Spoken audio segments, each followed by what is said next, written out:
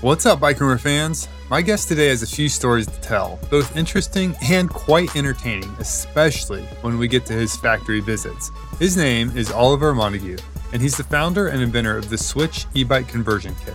Switch allows you to turn basically any bike into an electric assist e-bike using a front wheel hub motor and lightweight battery pack that clicks onto a proprietary mount that couldn't be easier to use. This interview isn't so much about the tech and the product, although we do cover that. It's more about how Oliver started the company by using Chinese e-bike kits and random parts to help others convert their bikes, and after trying hundreds of different combinations, figuring out a better solution and then launching a company to make it real. Whether you like e-bikes or not, this one's a really fun conversation about how things work behind the scenes. Please welcome Oliver Montague. Hey Oliver, welcome to the show. How's it going? Hello, yeah, really well, thanks. Nice Very to good. meet you. Yeah, thank you. Likewise. So I should just kind of let our listeners know that we do have one of your kits on the way. So depending on when you're listening to this, if you search Switch on Bike Rumor, and that's SWYTCH, you may or may not be able to find the review. And if not, just check back, a couple weeks later, maybe. But so Switch e-bike conversion kit, where did this idea come from? How'd you guys get started?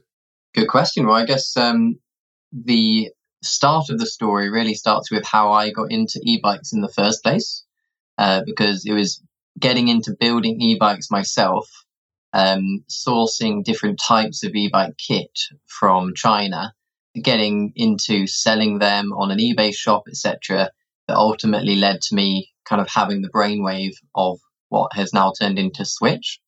But yeah, how I first got into e-bikes came out of working at Jaguar Land Rover for a summer. So I'd been studying engineering and I managed to get an internship at Jaguar Land Rover in their electric vehicles department. And electric vehicle technology has always been something I've been passionate about. And I was pretty poor student at the time, didn't have a car, was living 10 miles away from the offices, and was cycling there to and back 10 miles every day, which was great. Took me about 45 minutes. And one day I arrived totally drenched in sweat, and my manager arrived at the same time too, on a suit, on his bike. And I said, "Oh, I didn't realize you lived so close to the office." And he goes, No, I live in North Leamington Spa, which is like the nearby town. And so he lived on the other side of the town, actually further away from me. And it was that point that I kind of did a double take and was like, well, hold on a second. Like, how long did it take you to cycle here? I was thinking, like, he's in a suit and I'm here drenched in sweat. Like, what's going on? This guy must be a machine if he's kind of gone further than me. Something wasn't adding up. And then he pointed to this battery on his bike and he was like, oh, it's an electric bike. And that was just the moment where I was like, hold on a second. So how long ago was this? Because, I mean, I can remember a time when e-bikes were, like you kind of alluded to, like they were things that people hacked together with parts they ordered, from wherever. So his bike was a Powa bike, spelled P-A-W-A. And this was, oh, crikey, like 2010.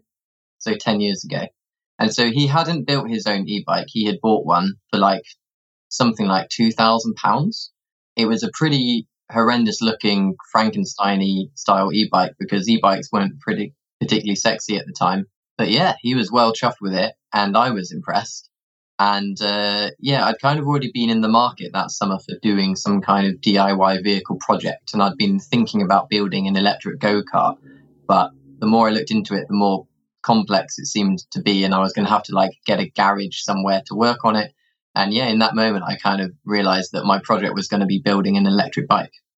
Very nice. Yeah. So that's funny because like I've got a friend that has built a couple in his day and yeah, they're not pretty for sure. It feels like you're slapping a bunch of stuff on there and having to make something work that was not necessarily designed to work that way, which I think your product solves. And we'll get to that in a minute because it is a fairly sleek looking package. And I just want to add too, like when you say, I love the way people from the UK say Jaguar, because here in the States it's Jaguar, but it sounds so much more eloquent coming out of your mouth than out of mine. Yes, Jaguar Land Rover. Oh, indeed. Yes. Lovely. So, okay, so you saw your bosses and you got that spark. What was the first step? You just like finding parts? Yeah, so my first step was I almost gave up because I saw how expensive it was to even buy an electric bike kit. And I was like, well, I could kind of buy, a car for that amount. It was like, £800, £1,000. I thought, no, this is too much. But it kind of made sense because the e-bike was 2,000, right? So it was kind of half that for a kit. So my next step was pretty much to make up a business name and go and contact the source. So I got in touch with some Chinese companies and said, "Hey, I'm Oliver from Oxford Electric Engineering Limited, and I'm really interested in your products. Would you send me a sample?" And obviously, none of them actually sent me a free sample, but I managed to get some pretty good prices, indicative if you were ordering 100, but just for one. And yeah, that's where it started. And I think the first e-bike kit I got had what's called a frog battery, was like the name, and it went behind the seat post. And it was a horrifically ugly contraption. It was like two metal bits that you had to like just physically screw and tighten onto the seat post with all kinds of like I had to get like rubber spacers from other bits and then like seal it up, and I got it to go together and the battery went on. But this was like kind of like a multiple weekend project to get that finished so that it worked and looked nice. And I bought two kits, and one of them was total trash and the other one was good. So that was like my first bit of testing.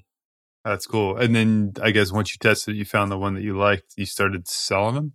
Yeah, well, I guess I wasn't really I never thought of myself as an entrepreneur at the time. I kind of imagined I would go into like a PhD or something in engineering, and I wanted to research superconductors, like sub-zero superconductors, because I thought that was the sustainable technology that I was most interested in for setting up like low loss power grids, so that you could. The thing I was obsessed with at the time was how obvious it seemed to me that all of Europe should be powered off of solar panels in the Sahara. And if we could only just crack the superconductor connectors to bring that power over to Europe, then all of our problems would be solved. And yeah, I think they're still trying to solve that problem today, like 10 years on. And so thank goodness I kind of feel like that I ended up finding a kind of an outlet for my interest that was just a little bit more practical. But at the time, this was just a hobby, right? So yeah, so I wasn't thinking entrepreneurially. I was just thinking like a cheap student, and I was like, this is great. I can get these kits for way less than £1,000 by pretending that I'm a business. And I kind of started building them for other people, and they were like willing to pay me a decent amount. And I thought, well, hold on a second, like, when I run out of friends, maybe I can sell a few more. Yeah, that and therein started like just a kind of hapless accident of like I was like, hey, well, I should make an eBay shop and come up with a name, and then that turned into like a WordPress site, and then eventually I was like, I need someone to help, so I employed my sister, who was looking for some part-time work, and because I was still going into a day job every day. It got to the point where I was bringing in like a few $100,000 a year and being left with like a small profit at the end of all of that after all of the overheads. And yeah, it was like snowballing out of control for a part-time job. For not even that, for a hobby business, it was getting wildly out of control because e-bikes have just been getting bigger and bigger and bigger. So, just being a small fish in that massive wave of growth, it was kind of impossible not to grow. Right. Well, I think I'm glad that you mentioned that there was kind of thin margins, because I think a lot of people would have heard that number. I mean, I did, like, my eyebrows lifted when you said a couple $100,000, and then it's quickly qualified with, and we made a little bit of money.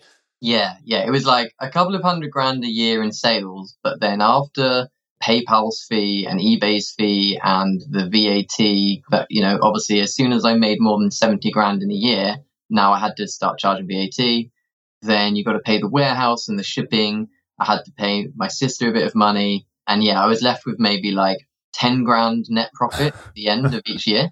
And so I was like, well, look, I need to grow this a lot, because at the moment I can pay myself maybe 1 grand a month, and that is not much to live on. So but I was desperate to kind of, when I started seeing how fast it was growing, I really, really wanted to grow. And that is kind of ultimately what made Switch, because at the time I was importing all these different e-bike kits and I was constantly going to cycle shows to look for new e-bike kits.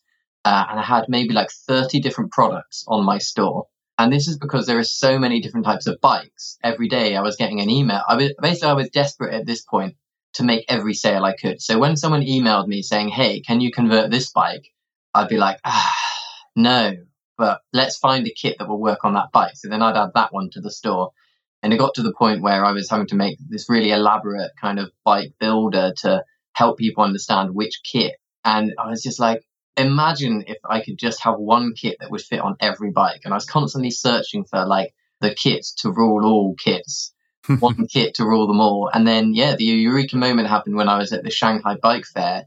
This was like a year after I quit my day job and I was kind of running out of any money to keep the thing going. And I was like, look, it was like one last push. I need to find new products. I need to make more money. I've got to double my revenue at least. Otherwise, I'm going to have to carry on paying myself this piddly amount each month. So I kind of designed a bamboo bike. I designed some cycling luggage. I designed some new kits kind of thing. Like this was all like putting things together in different ways and putting a logo on it at this point. And then when I was looking at cycling bags, it just occurred to me like, hey, these luggage bags will fit on any bike. So why not just put the kit in the bag? And I spoke to people and they're like, no, you're crazy. That won't work. And I'd listened to enough entrepreneur podcasts at that point to be like, God damn it, I have solved it. If people are telling me it won't work, then that is the sign that this is a great idea. Yeah, it just means there's an opportunity that nobody else has figured out yet, right? Yeah, exactly. Love it.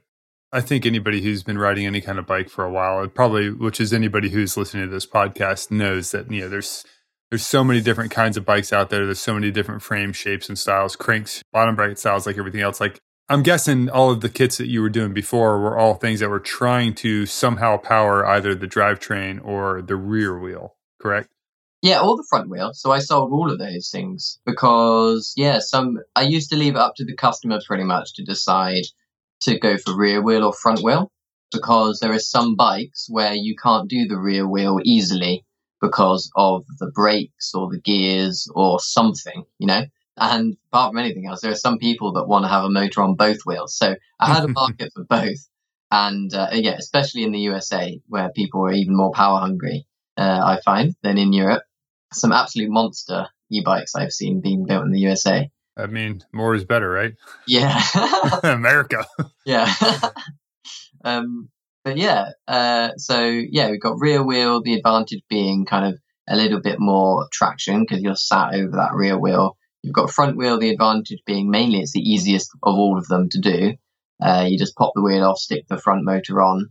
And then you've got mid-drive, which is where the motor sits kind of by the pedals and helps you to drive the chain.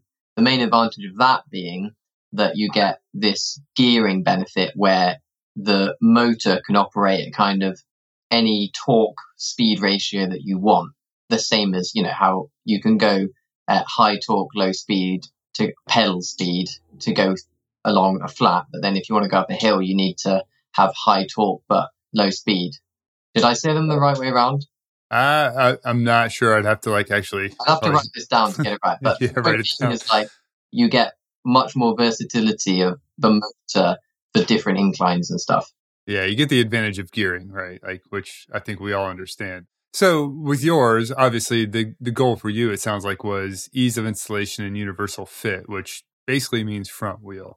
So what was... Yeah. I'd say I started with universal fit because that was the problem I needed a solution to. And then ease of fitting is just like fundamental to having success in the conversion kit market, because you don't want to limit your market to just being kind of like bike engineers that are willing to kind of spend a day tinkering. Right. So is it, well, let's talk about the product a little bit then. So it is a front wheel that comes in various sizes, so whether you have 700C, 650B, et cetera, you have a number of different wheel sizes to solve for that, but they all essentially use a central front hub motor with a battery pack that is inside of a little pouch that attaches to your handlebar. Yeah. And then on top of that, just a few kind of accessories. One is a pedal sensor. So it's a magnet disc that clips to your pedal, and then a little electrical sensor that clips to your frame. And then, so what that means is as you pedal, the magnets are spinning round past this sensor. So it's kind of like a cadence sensor. And that is the signal that tells the battery controller unit on the handlebars, okay, this person is cycling, let's add some power to the motor. And is it, well, a couple of questions. So if you didn't install that, could you use this as just a throttle-based system, or do you have to be pedaling? So our core unit, our base product, comes only with the pedal sensor, which makes it kind of road legal anywhere in the world. And it's called, this is called a pedal assist e-bike.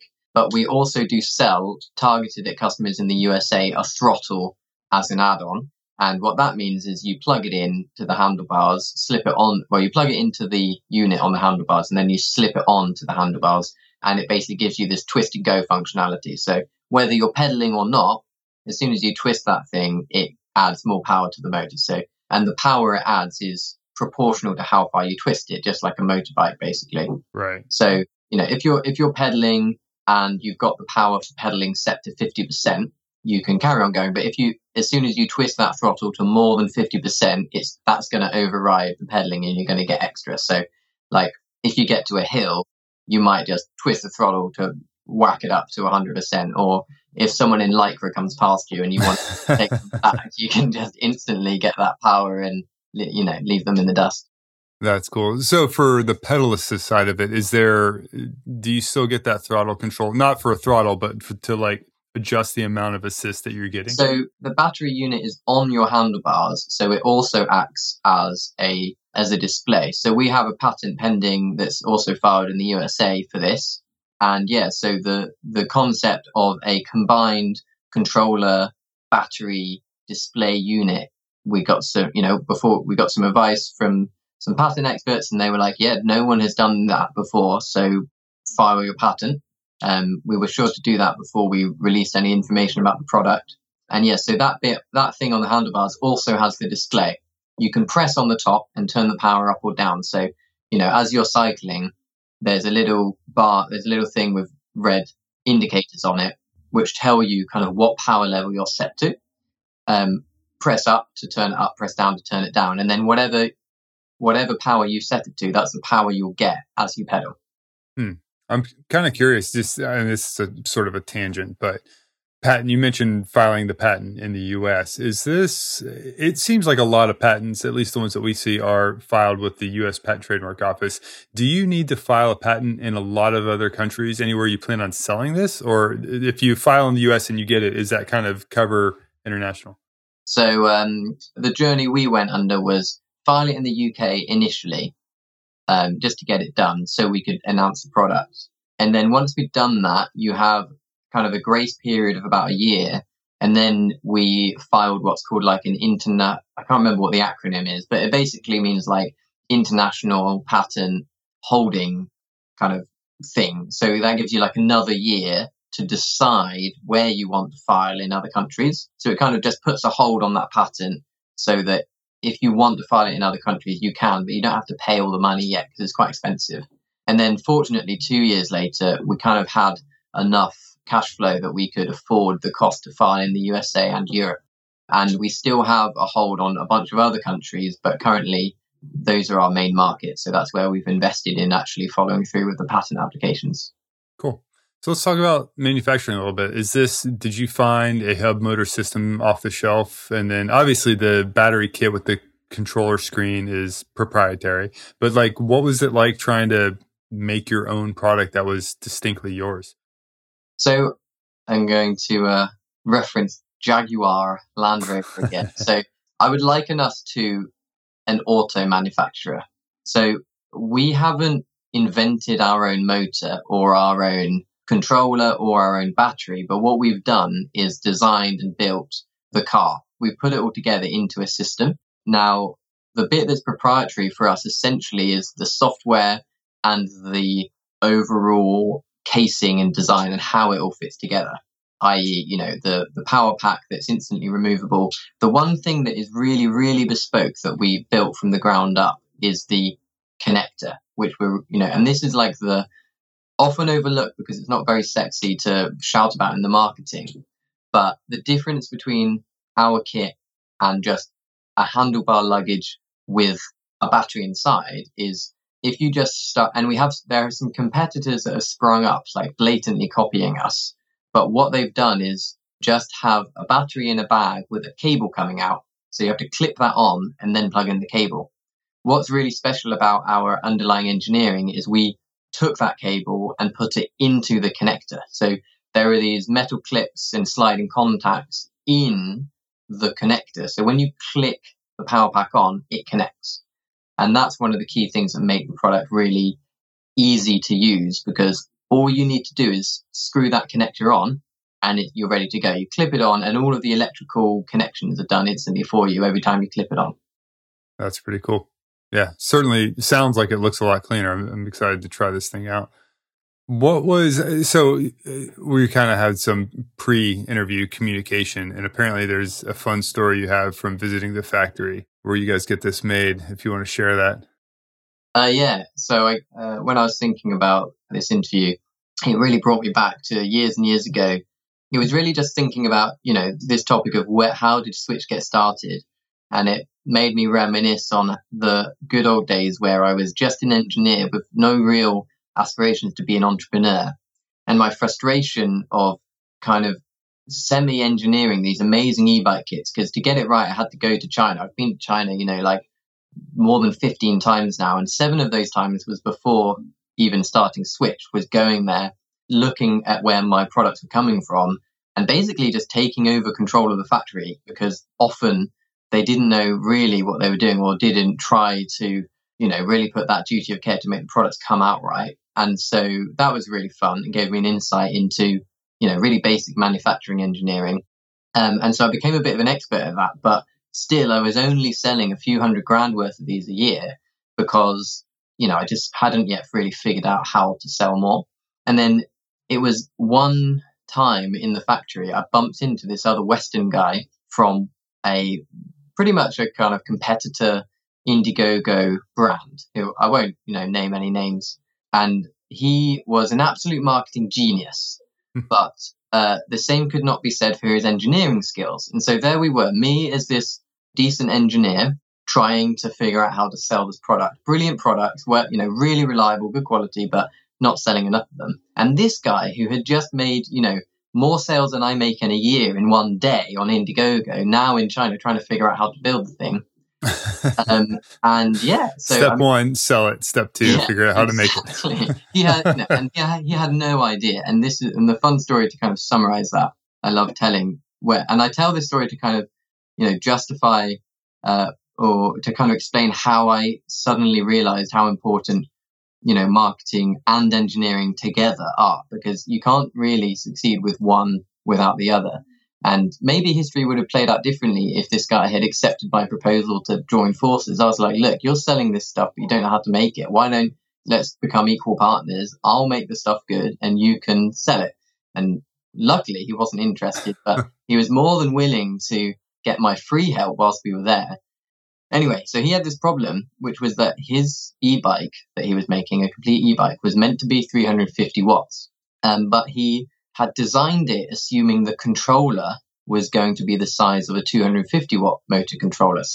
And he was really obsessed with the look and feel of this e-bike. So it was paramount that the controller didn't get any bigger, because that would ruin the look and feel. So he'd asked them to put a 350 watt controller in there, and they'd said it wasn't possible. And he'd said, no, try again. And then lo and behold, it came back and they were like, yeah, we've put a 350 watt controller in there. But he had this problem, was that it kept blowing up. The controller kept burning out. Let me pause you for a second so that we all understand what people are probably envisioning in their head, and I wanted to. When you say controller, are you talking just a circuit and it's getting overloaded by that extra 100 watts? Like, what is the controller part? Okay, imagine a little metal box with wires coming out of it, and inside is a load of circuitry. And basically, this is the bit you put the battery in one end and the motor on the other end. And this is the bit that turns the battery power and feeds it to the motor. So Okay. it's like just trying to think what the common equivalent is. But yeah, it's the power electronics. If anyone listening knows what MOSFETs are, it's basically a box containing MOSFETs and some circuitry. And then the MOSFETs are switches that drive the motor. And Gotcha. the MOSFETs will burn out if you make them carry too much current. And that's what was happening. Anyway, so he goes, look, Ollie, I need you to help me with this problem. I was like, yeah, sure, what's the problem? And he showed me this controller. He's like, look, this is our 350 watt controller. And I said, oh, let me stop you there. I was like, no, that's a 250 watt controller. And I knew because I could see this controller had 6 MOSFETs on the side screwed in. I'd seen so many e-bike controllers. I knew immediately this was a 250 watt controller because I'd never seen a 350 watt controller in like really ever with 6 MOSFETs. They normally had 9 MOSFETs and bigger controllers had 12 MOSFETs, and I could just see, and he was like, no. And he's like, I could tell he was like losing confidence in me as an engineer immediately. Like, no, Oliver, this is a 350 watt controller. I was like, no, it's not. And he was like, okay, well, anyway, the problem is this 350 watt controller is burning out. And I was like, no bloody wonder, because this is a 250 watt controller. You're not trying to make this do 350 watts, are you? And he was like, yeah. And he was like, no, Oliver, I'm telling you, this is a 350 watt controller. And I said, oh, why? How do you know? And he's like, look, right here. It says 350 watts. And I said, okay, okay, fine. Let me believe. I'd like, look, go and find a 250 watt controller and show me so I can see the difference. Because, clearly I'm not a good engineer, so I don't know the difference. Please educate me. Comes back with a 250 watt controller. And it's the same. Obviously, it's the same size, just looks a bit different. And I go, give me a second. I take it. I take out a Sharpie. I write 350 watts on it. And I go, look, this is now a 350 watt controller. And in that second, he suddenly understood what was going on and apologized. And I said, look, you need me to help you with your product because you're just going to fall for this trick over and over again. Otherwise. And he said, yeah, you're right, but never followed through. So, well, luckily. That's hilarious. But the point of that story is it made me realize, look, I'm the real mug here because I'm putting all of this blood, sweat and tears into getting these products out of China that are really good quality, but hardly anyone's buying them. And this guy, is selling loads of these things. And then he's just delivering crap. And I was like, look, if I could combine both, then we'd be on to a winner. Imagine if I could figure out how to do marketing well enough to get the kind of sales he was, but then follow through with the good engineering I knew how to do. And that was kind of what set me on I had this in the back of my mind that I needed to do this one way or the other. And then when the day came later that I had this epiphany for the product, I was like, I know what to do. We're going to put this idea on Indiegogo and everything will be fine. And was it? Yeah, and it was like I had the idea, and 4 months later we'd raised 300 grand on Indiegogo. It was 4 months from idea to crowdfund, and I owe a lot of that to having kind of seen what was possible, to take an idea and sell it through that marketing technique, and the rest is just history. We learned how to get products out there so that people wanted to buy them, and get the cash flow and the interest so that we could follow through. And I think we've made and delivered like more than 15,000 switch kits in the meantime. That's awesome. And when was that? When did the Indiegogo campaign close? And when did you first deliver from that? Let's see. The Indiegogo I had the idea in May 2017. The Indiegogo campaign kicked off in October. And we thought we'd be able to deliver in March. And then really we delivered in August. And it was the classic story of like, in theory, we could have delivered in March, actually. But then month by month, issues came up where we had to make a decision like, what's more important, meeting our promise it's like, what's more important, meeting our promise in terms of time or exceeding expectations in terms of quality? And we made the right decision. It was really, really painful as a first time company doing a crowdfunding with a new product, kind of trying to keep customers on side in that period where we hadn't delivered yet, but we were promising we would, and then delivering. But it was all worth it because then, after delivery in August, all the customers were happy, and the number of problems we had with like returns and stuff was very minimal, and that allowed us to succeed as a business. But yeah, that was probably one of the most painful periods, was trying to do the right thing in terms of get the engineering right, make sure the product was 100% right before we delivered it, but keeping customers on the side and patient and waiting and understanding, because these guys understandably just were desperate to get their product. Summer had come and gone in August, and we were delivering.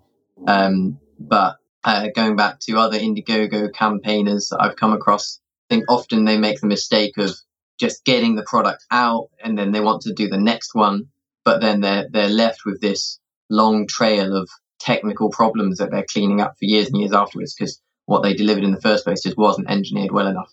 Yeah, I think you made the right decision for sure, obviously. But yeah, getting the product right is the most important, because people will forget having to wait a little bit longer, but they'll always remember if they got a really crappy product and hated it and wasted money. So, well, let's just real quick. I mean, the stories were awesome. I appreciate you sharing that stuff. Just for the people who might be interested and that are sitting here kind of wondering, okay, well, what are the specs? Like, just super fast. Like, how much power does this thing put out? How long does the battery last? What kind of range can people get out of this? And then where can we find you guys on social and online and stuff? So 250 watts is the power, and that's kind of equivalent to an average man's leg power. So for people that aren't familiar with like how much watts is, how much, there's a pun there. Anyway, how much watts is what? It's like doubling your leg power. So you're powering the back wheel, the motor's powering the front wheel. The range is a really tricky question to answer. So we give kind of the average range. So if you're pedaling medium pedal power and the motor is on at medium motor power, our upper spec kit gives you 50 kilometers range, or like 30 something miles. Obviously, if you stop pedaling and let the motor do all the work, that's going to plummet. Equally, if you turn the motor to zero power and you pedal, you get infinite range. So kind of anything between 0 and infinity, but average of 50 kilometers. As long as you charge yourself with burritos and stuff, then yes, infinite range. Stop off for the occasional burrito. You could go around the world on one charge. Absolutely. Do they have burritos in the UK? I love burritos. Mexican food is one of my favorites. Excellent. Not every, I'm switching over to EU, but like a lot of times when we travel, finding good Mexican food in the EU is virtually impossible. Oh no. In London, we have loads of burrito chains. In fact, I was going as far to say is there was kind of like a mini food startup gold rush where like 4 different Mexican food chains erupted in the same year. One was called Tortilla. One was called, anyway, I love Mexican food, so that was a good year for me. Excellent. Well, cool. If I ever get over there to visit you guys, that's, where we're going to eat. So absolutely. I know where the nearest 3 Mexican food places are to that, so you've got good choice. Excellent. Cool. Okay. And people can check you guys out at switchbike.com, and that's SWYTCH bike.com. Because branding, because it wouldn't be a cool, funky brand name if we didn't like switch up one of the letters to a weird one. Yep. Cool. All right. And other links, we'll put links to your social in the post, and along with some photos and stuff. And yeah, people can check that out. Just go to bikerumor.com and search Switch. Awesome. Oliver, thanks a ton for your time. Thank you so much. It's been a pleasure.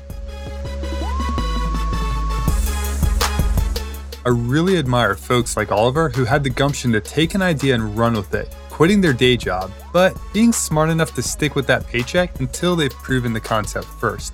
What I liked about his story is the insight he provided into how some products get made. It's why so many brands end up having a full-time manufacturer's rep on the ground in Asia to oversee production, ensuring that what's coming out of the factory is what they actually specified. It might also be a good reason why buying brand name stuff from companies that actually have their own engineers on staff is a good idea too. We have one of the Switch systems in for review, and I'll post that soon, so be sure to follow us on social @BikeRumor so you get a little notice every time we post something new. And definitely subscribe to our newsletter for a weekly drop of our best stories right in your inbox. As for our Switch review, there are some really interesting installation notes that we didn't cover in this interview, so you'll want to see that for sure. If you like this and you want more great reviews with the people behind the products and brands we all ride, hit subscribe on your favorite podcast player. And if you could, give us a quick rating and review. That really helps us grow the audience and help keep getting amazing guests for you. Thanks a ton, and until next time, keep the rubber side down.